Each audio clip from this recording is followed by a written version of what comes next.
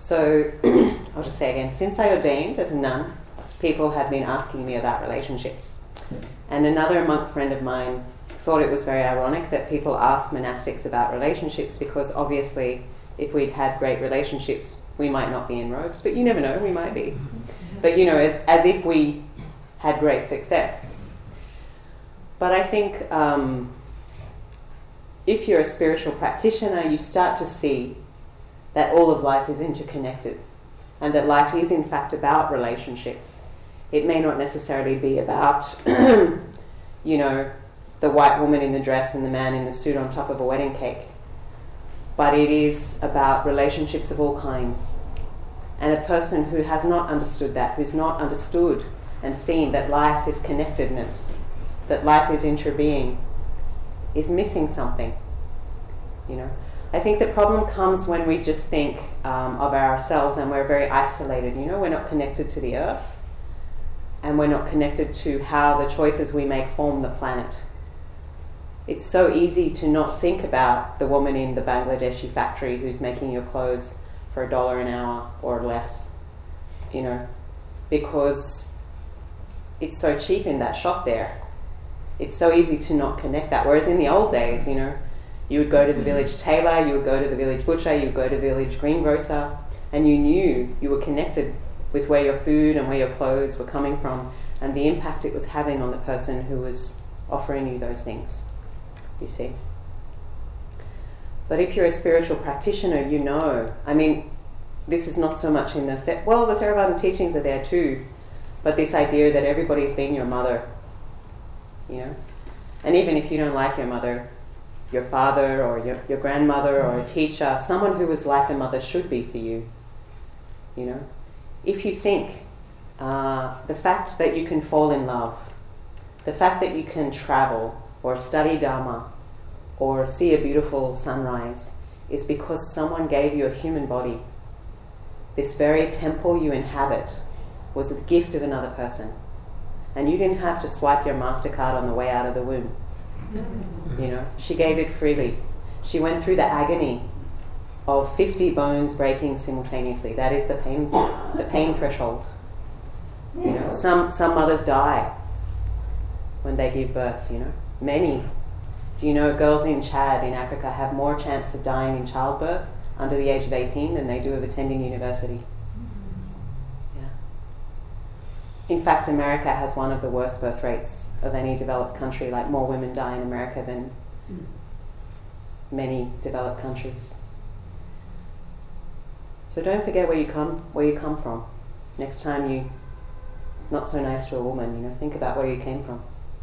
Next time they're imposing a rule on a woman, making her life harder, think about where you came from. We're interconnected. And that kind of kindness stretches throughout our whole life.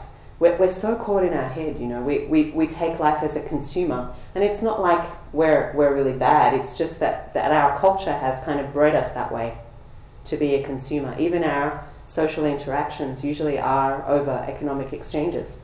Our social spaces are shopping centres, cafes, restaurants, you know.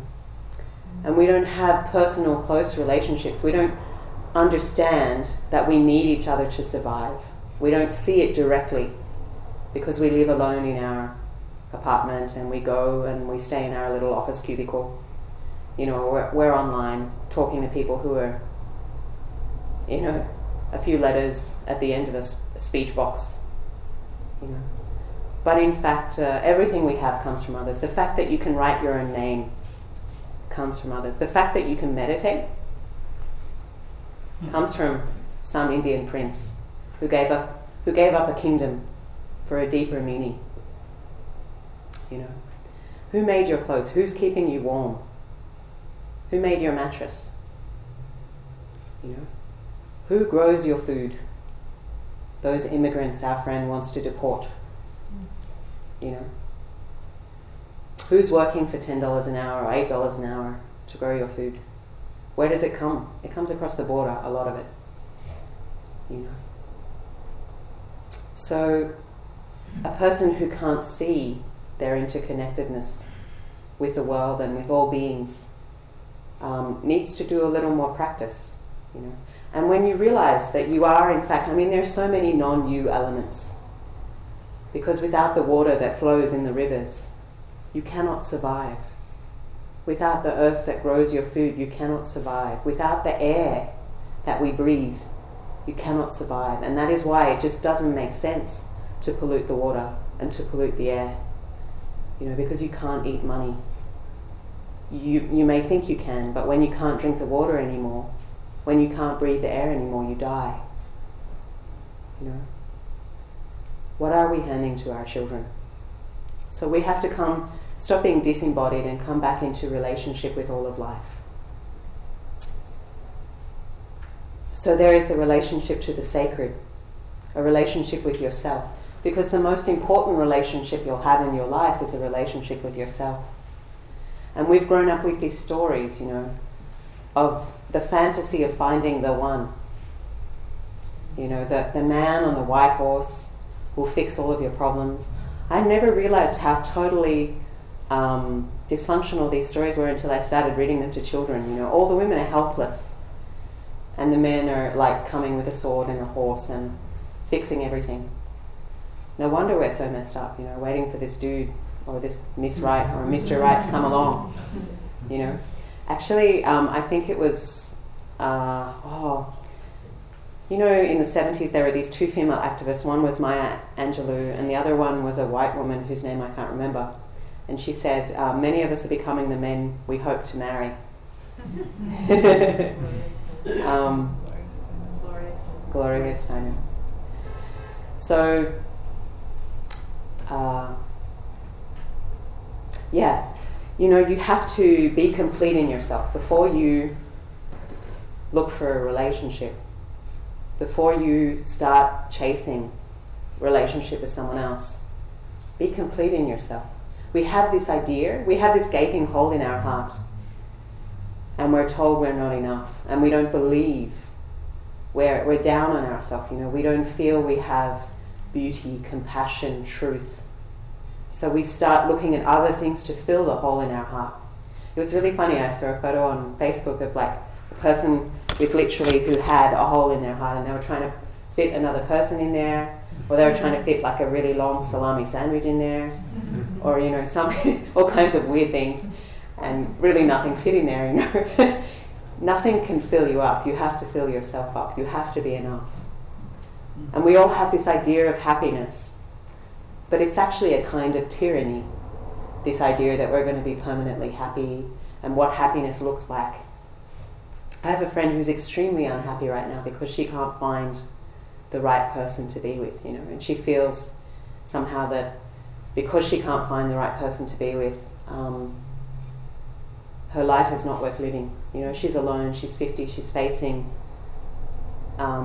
realizing she's getting older, and who's she going to be with? Who's going to be there for her? She's alone. But so many of us are. Even when we're together, we're alone. You know. And she has this idea of happiness, you know, which is like a partner, security, a good job, an apartment, you know. But what if your life doesn't deliver that? Life is so unpredictable and unknown, and often the best things that happen are the things you never expected. So why not be okay with change? Why not be at home with uncertainty? I mean, certainly none of us expected someone. You know, Americans were joking with me like, that's not going to happen. Irony. The gods are laughing. The gods must be crazy. So it happened. Like the guy who made the t-shirt, shit happens. You know, so make friends with it. It's going to happen. Life is crazy. Life is unpredictable. You just don't know, and you don't know when you're going to die. Oh my God. It's just so crazy and unpredictable. So you might as well just make friends with it. Enjoy the weather. You know? The birds are very good. Like, especially, I've seen these seabirds, you know, they jump off the cliff and they dive and they play around in the wind, you know, and they enjoy it. So sometimes it's a stormy day and sometimes it's a sunny day, you know. but enjoy the weather. Don't hold on to an idea of happiness. Don't let the idea of happiness stop you from actually being happy, which involves being in the present moment. You know, I mean, there's nothing wrong with having a dream and trying to work towards it. My father's dream was to retire and do what he wanted, you know, because he hated his job. But he died at 59. Don't wait until you retire to live the life you want. Get your kids in a van and drive, because who knows what tomorrow will bring. I mean, okay, middle path, but do something. Find a way to make it happen. You know, stop making excuses. So, when you found a certain amount of completeness in yourself, when you worked with some of your issues, you may still want to have a relationship of the romantic kind. So, the Buddhist advice on relationships, here we go. There's a really wonderful sutta called the Sigalovada Sutta in the Pali Canon, I think it's in the Majjhima Nikaya, I'm not sure. And it's like advice for lay people. So the Buddha said, it's really interesting because you have to remember this information is 2,600 years old. So gender roles were a little different then. But the Buddha said, you know, care for your parents and for your dependents and your children. Treat your employees with respect. Support samanas, those who are spiritual seekers, monastics. Invest in the community. Live with restraint. Live with ethics. Live with kindness and goodwill. Do not harm. Do not steal. Do not take life. Do not use harsh speech. Do not roam at night like a demon, drinking and gambling and attending brothels. And be generous. You know, the Buddha said, those who understand the value of giving as I do would not let one meal pass without having offered something. And you see it in Thailand and Sri Lanka. You know, people will be waiting to have breakfast for the monks to come by so they can give something. Because they feel that generosity is a source of good karma, you know, and that helps them progress spiritually. I've seen people in the West meditating for years and wondering why they're not making any progress.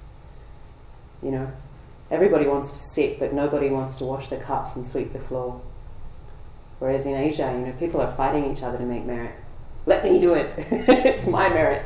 You know, and we put the money in an envelope and quietly drop it in the dana box in the back, you know.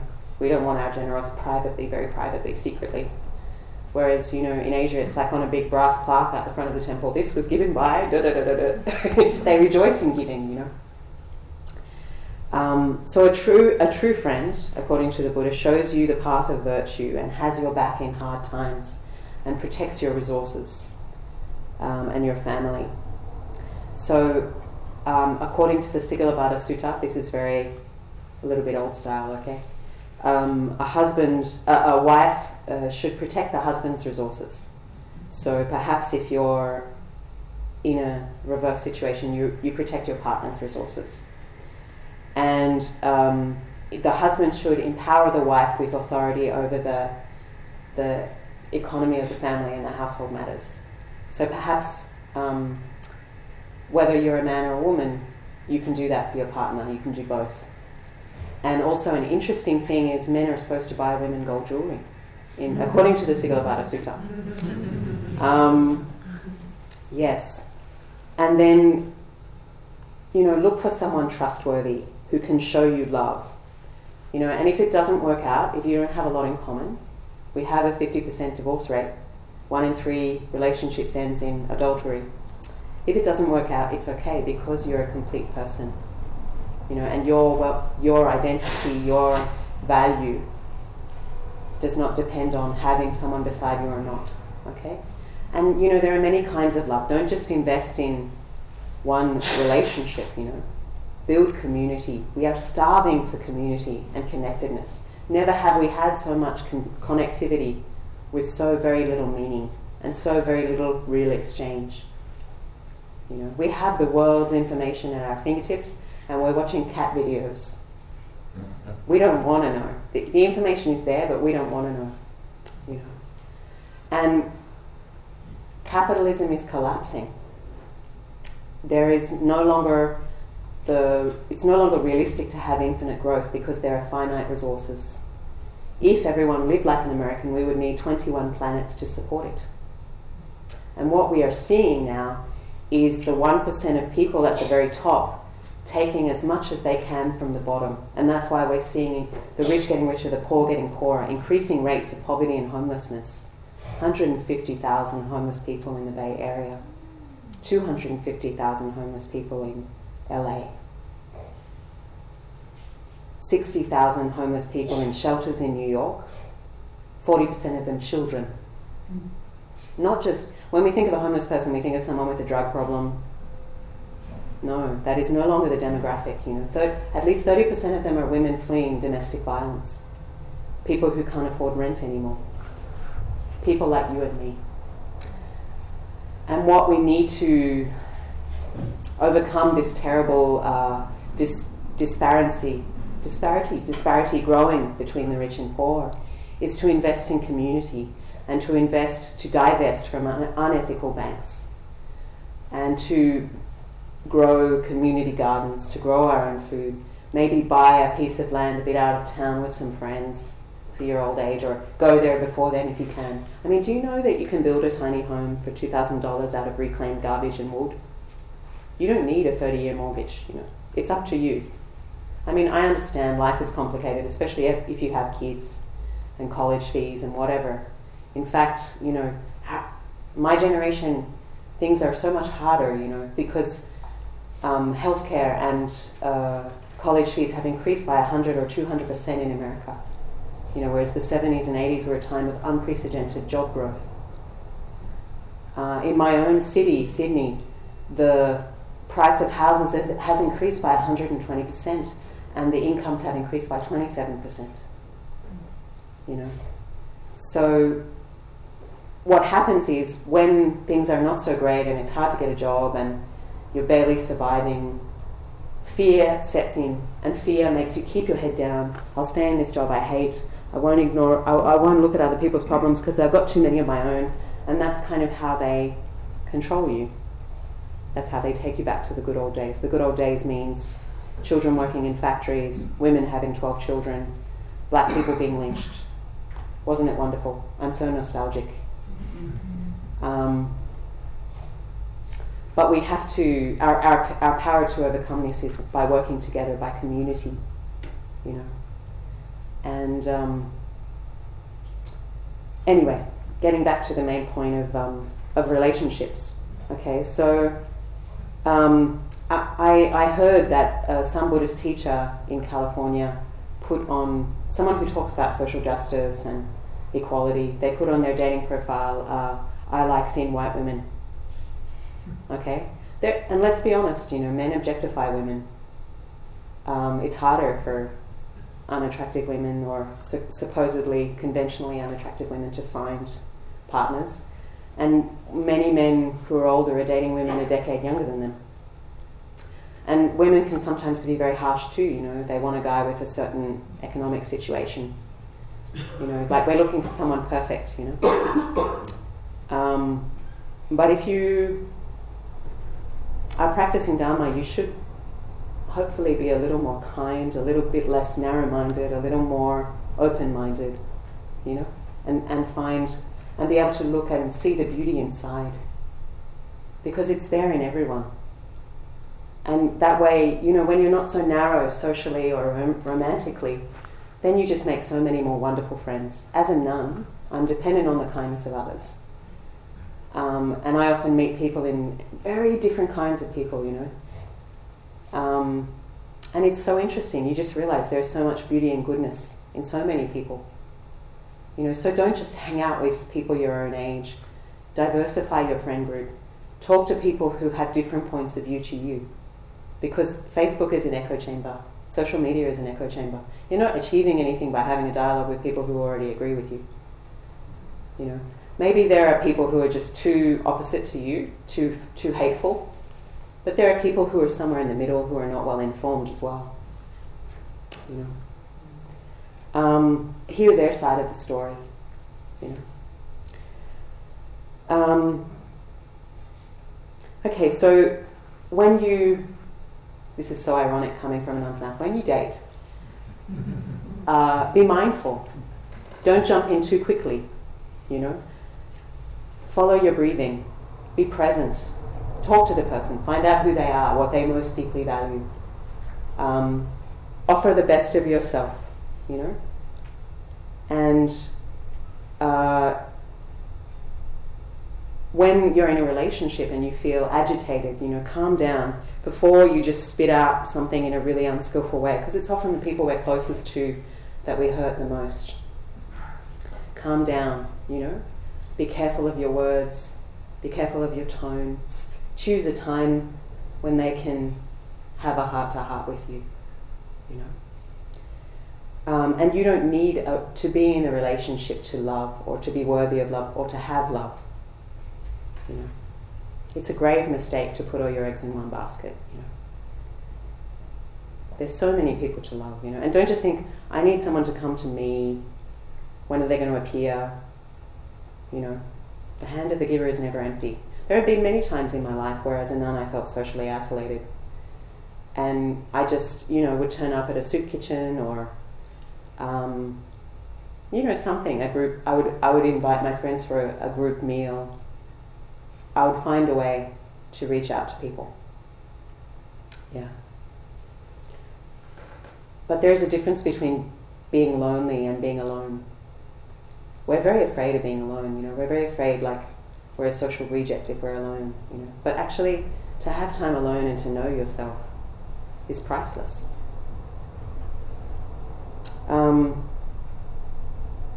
And you're already in a relationship with all beings, you know. So sometimes just to say hello to someone, you know, especially elderly people, if you say hello to them, they may not have seen anyone for a week or a month. It's pretty tragic that we only find dead people by the smell coming from their apartment, you know. Get out, make connections. Go to a nursing home, talk to some people. They were like you once. You'll be like them one day, you know.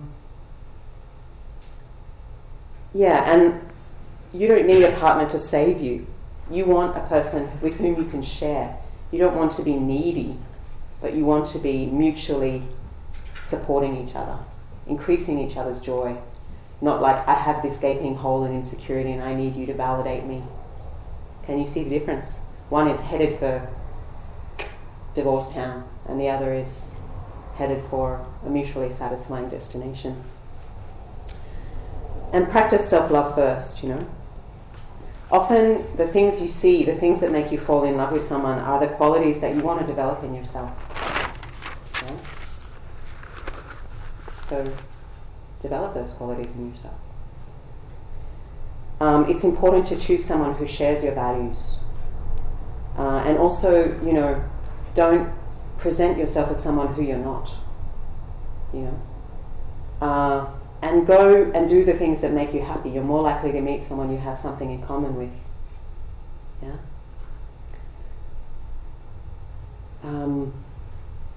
And, you know, the relationship with yourself is also a process of kind of accepting your own faults and being at home in your own skin.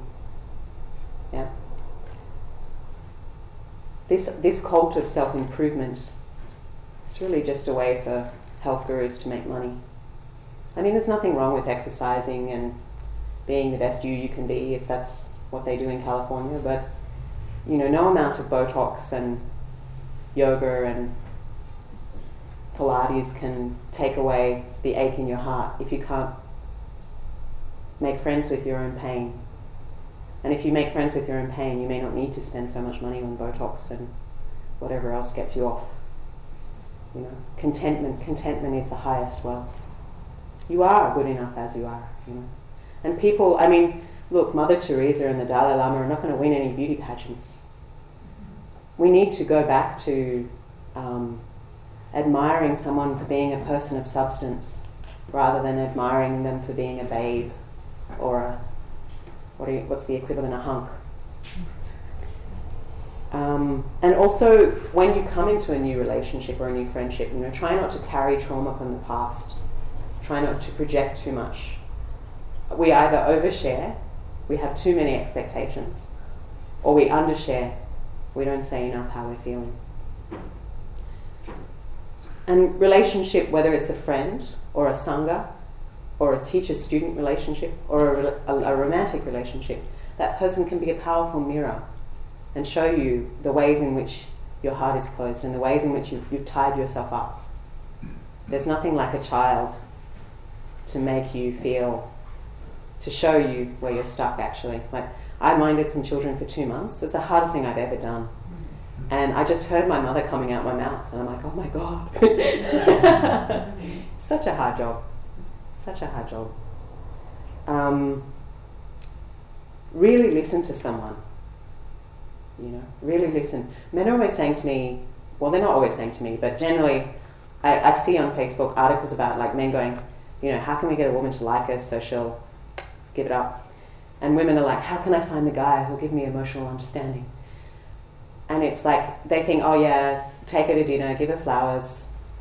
But actually, helping with the housework and really listening are probably better strategies to get what you want,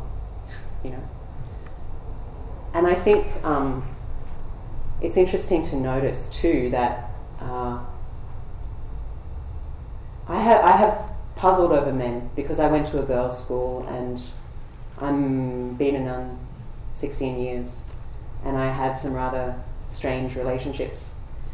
And I know lots of good men who I really like. But then I see, as a social worker in an Indian slum, I see a lot of women who are being raped and beaten by men and had acid thrown on them. And I know the statistics about patriarchy and gender inequality. And you just think, how can these nice men I know, men in general, be doing these things? And what I see is it's actually, very often they're brutalized. Society brutalizes them. And, from up till the age of 7, girls and boys cry the same amount. But after 7, the boys somehow get this message that you're a sissy if you cry and it's not okay to show your emotions. It's not okay to be soft and affectionate or talk about how you feel or show weakness or be unsure. So from a young age, men are self-censoring. Like, I know men who can't talk about their emotions and go silent a lot. And that's when they're thinking, can I say this? Will they like me? Should I show this feeling? Will they think I'm weak? And I think that's also why some men, forgive me, are obsessed with sex. Because it's the only place that they can be vulnerable, affectionate, feeling, soft, be touched, be embraced, be loved. Because in their normal life, and often in their relationships with other men, they don't feel safe enough to do that. And if you do feel safe enough to do that, awesome, I'm happy for you. But it's a kind of toxic thing. It's a product of patriarchy. And that is why patriarchy is neither good for women nor men. Because it brutalizes men and oppresses women. And if you can open your heart, if you can have meaningful friendships, if you can start to talk about how you feel, and be at home and be present for yourself, make friends with yourself, love yourself, soften, accept yourself, you'll be a lot happier. Actually young men, men in general, have a much higher suicide rate than women. Often because, especially divorced men, divorced men they're dropping like flies, divorced men over 50, because there's this kind of heartache. They literally get heart disease. They literally can't share their pain, And when you don't feel heard, when you can't express your emotions, the rage builds up and up and up. And then you have to take back your power by violence, by oppressing someone. You have to take what you want because you're not getting it. You can't connect with women emotionally. Okay, bitch, I'm going to make you connect with me. Sadly, it happens to 1 in 5 women. The beating happens, or the emotional abuse happens to 1 in 3 women. A lot of men get raped in jail too. So it's ugly, this kind of emotionally shutting down. That's what it leads to. It leads to violence, it leads to brutalization, it leads to rape, it leads to murder, it leads to war. It's toxic and it's not good.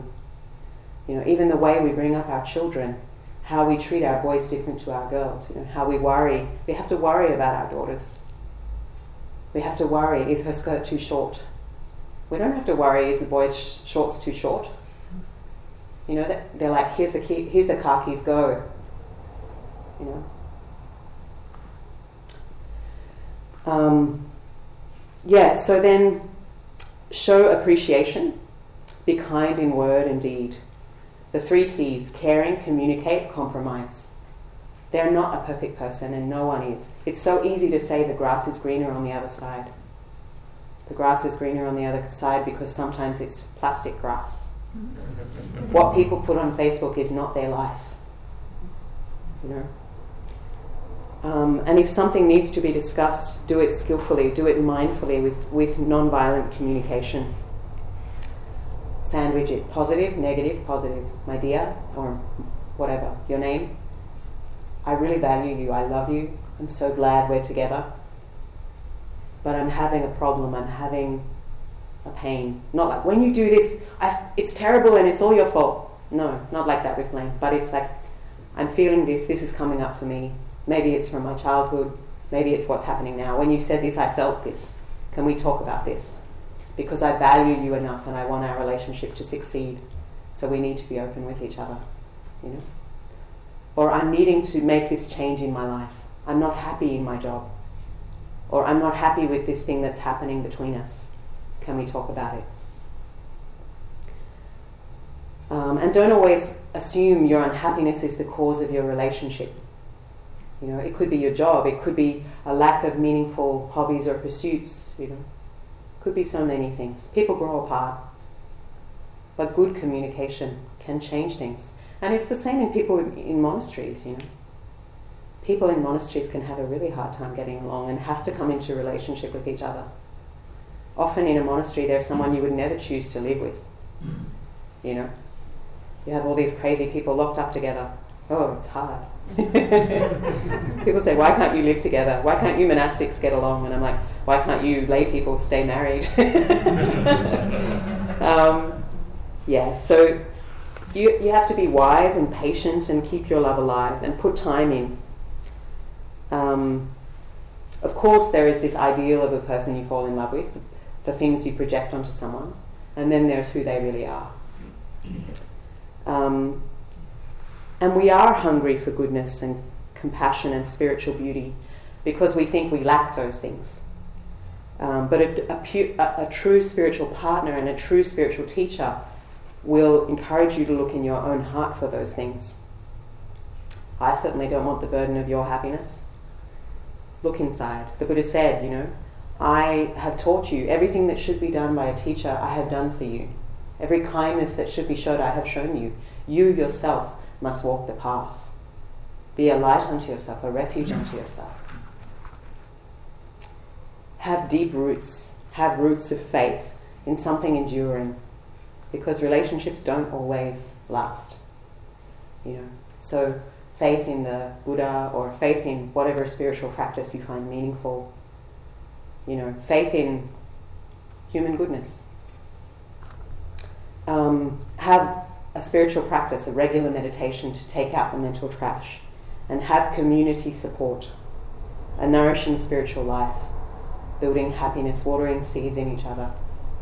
For yourself as a person in a relationship or seeking friends, water the seeds of happiness in yourself. Your heart is a garden. And then water, selective watering, the good seeds in someone else. Because often, especially women do this, we're like, sorry, this is a very cisgender talk, but I'm sure you can be creative. Like women, they're like, some women, not all, they're like, you don't do this well, you don't do that well, you know, and focusing on that. And it makes the men feel bad and, this is just too hard, you know. But actually, try to water the seeds of goodness. Like when you did that thing, it was good. You know, you did that well, thank you. You know, And that way you can learn. You can learn what's good for your partner, what's not working. People want appreciation. Mothers need appreciation most of all. Mothers are the ones, and fathers often, are the ones really giving and not receiving a lot of appreciation. Just like, I hate this. This meal is horrible. It's not good enough. And don't take your partner for granted. Don't think you know them. Even your child. People are always changing. Everybody is in their own mysterious, miraculous universe. I believe you guys have been talking about the 4 Brahma Viharas in the last few weeks, So put that in your relationship, your friendships, your Sangha. Because often we come to a Sangha and we think, this is what I can get from the Sangha. But what about what I give to the Sangha? Because the Sangha is us. So we're only going to get what we give. But the beautiful thing about community is, even though we're a kind of mixed up group of crazy, semi-crazy people, the beautiful thing is we when we get together, we can magnify the energy. So meditating alone together is more powerful than meditating alone. Doing good karma together is more powerful than doing it alone. We call it collective karma in Tibetan Buddhism. That is why the Sangha is one of the 3 jewels of refuge. So loving kindness gives us the chance to offer joy and relieve the sufferings of others and help us transcend separation. Understanding suffering is the foundation of happiness. And this compassion is wishing others to be free of suffering. But to wish others to be free of suffering, you also have to be present for your own suffering. Then equanimity is non-discrimination. It's your heart grows large, and you can sit with your own suffering. You become resilient, and you can offer love to many people. So people sometimes say to me, why would you want to be a nun? You must be lonely. I've really had a lot more love in my life since I became a nun, because I'm not trying to get something from someone. I don't have to find Mr. or Miss Right. Everyone is kind of okay. There's a story with Ajahn Chah.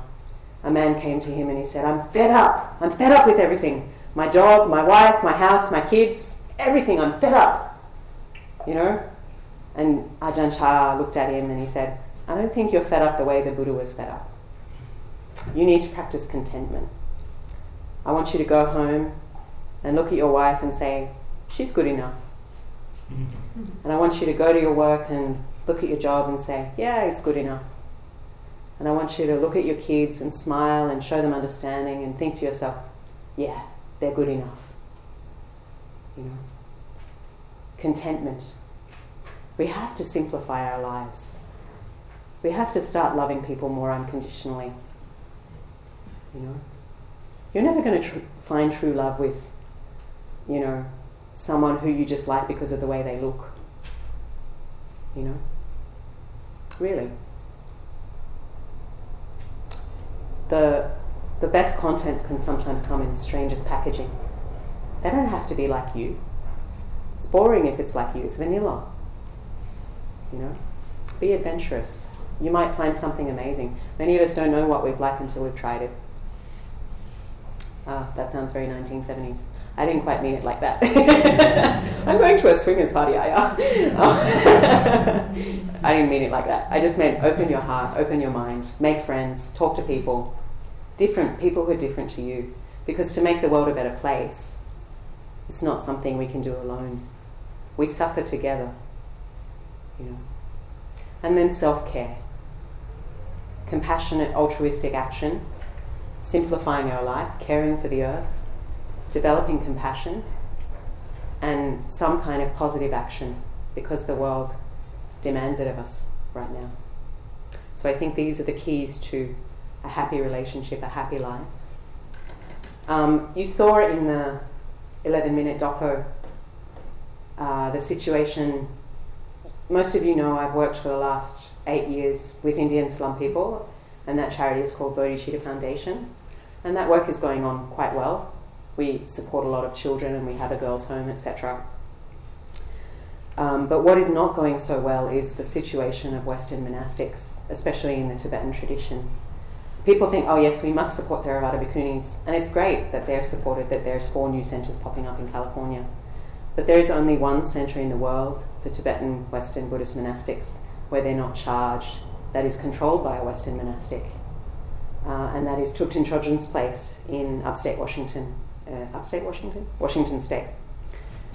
So we have thousands of centres, many of them very affluent, but all the money is funneled into Tibetan men and Tibetan cultural projects, and to a certain degree lay community.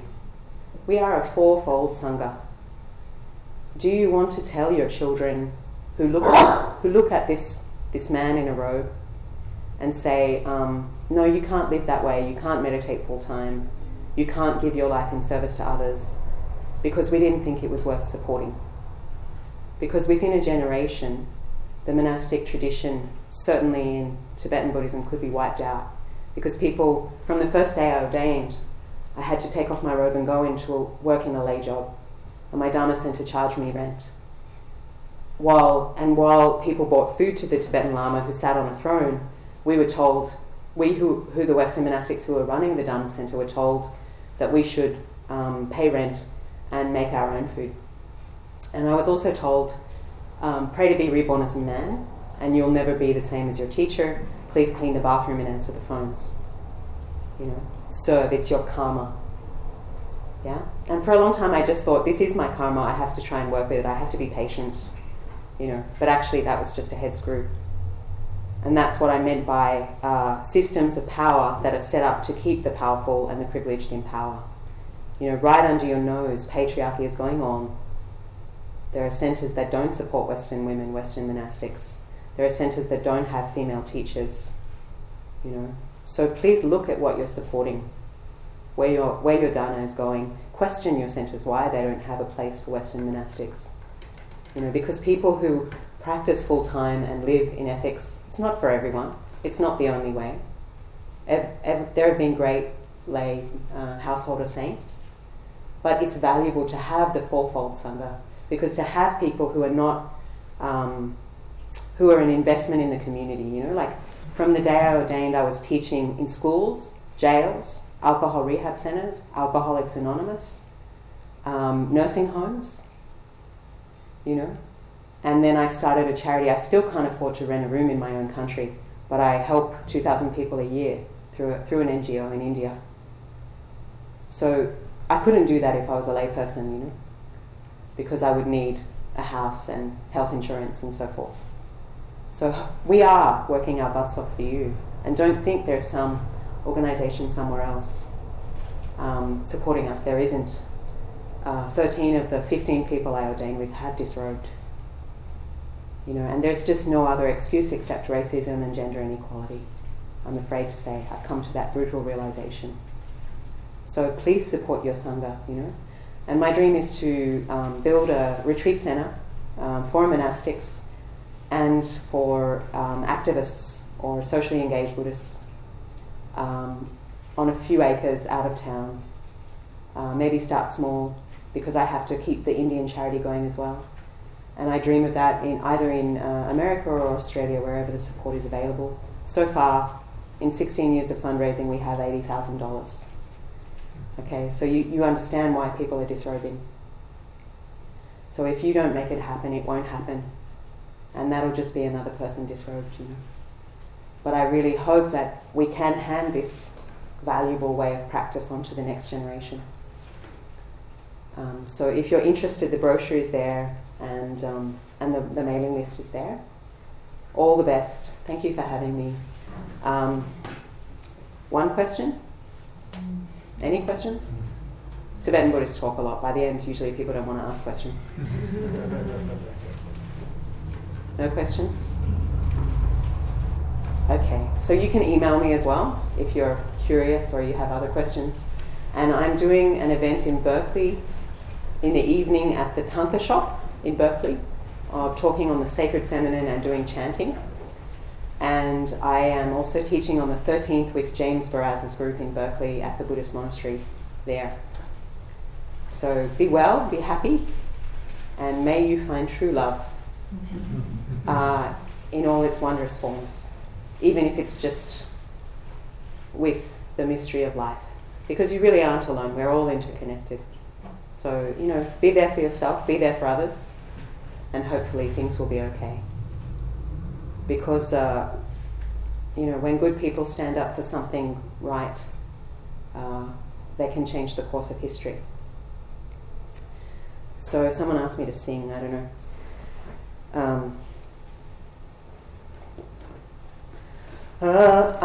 Okay, this is a better one.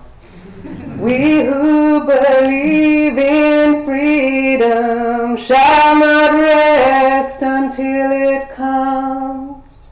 We who believe in freedom shall not rest until it comes.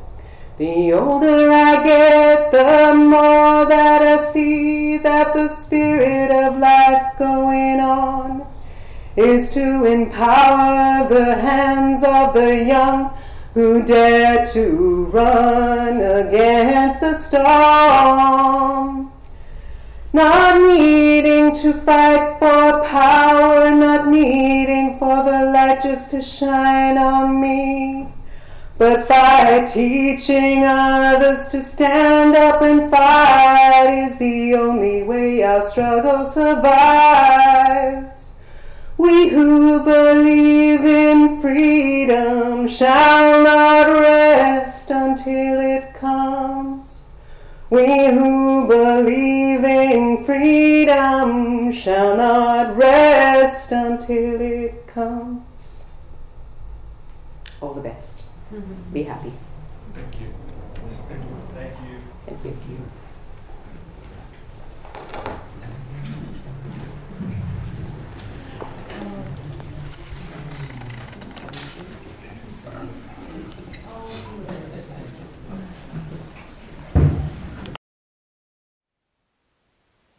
Thank you for listening.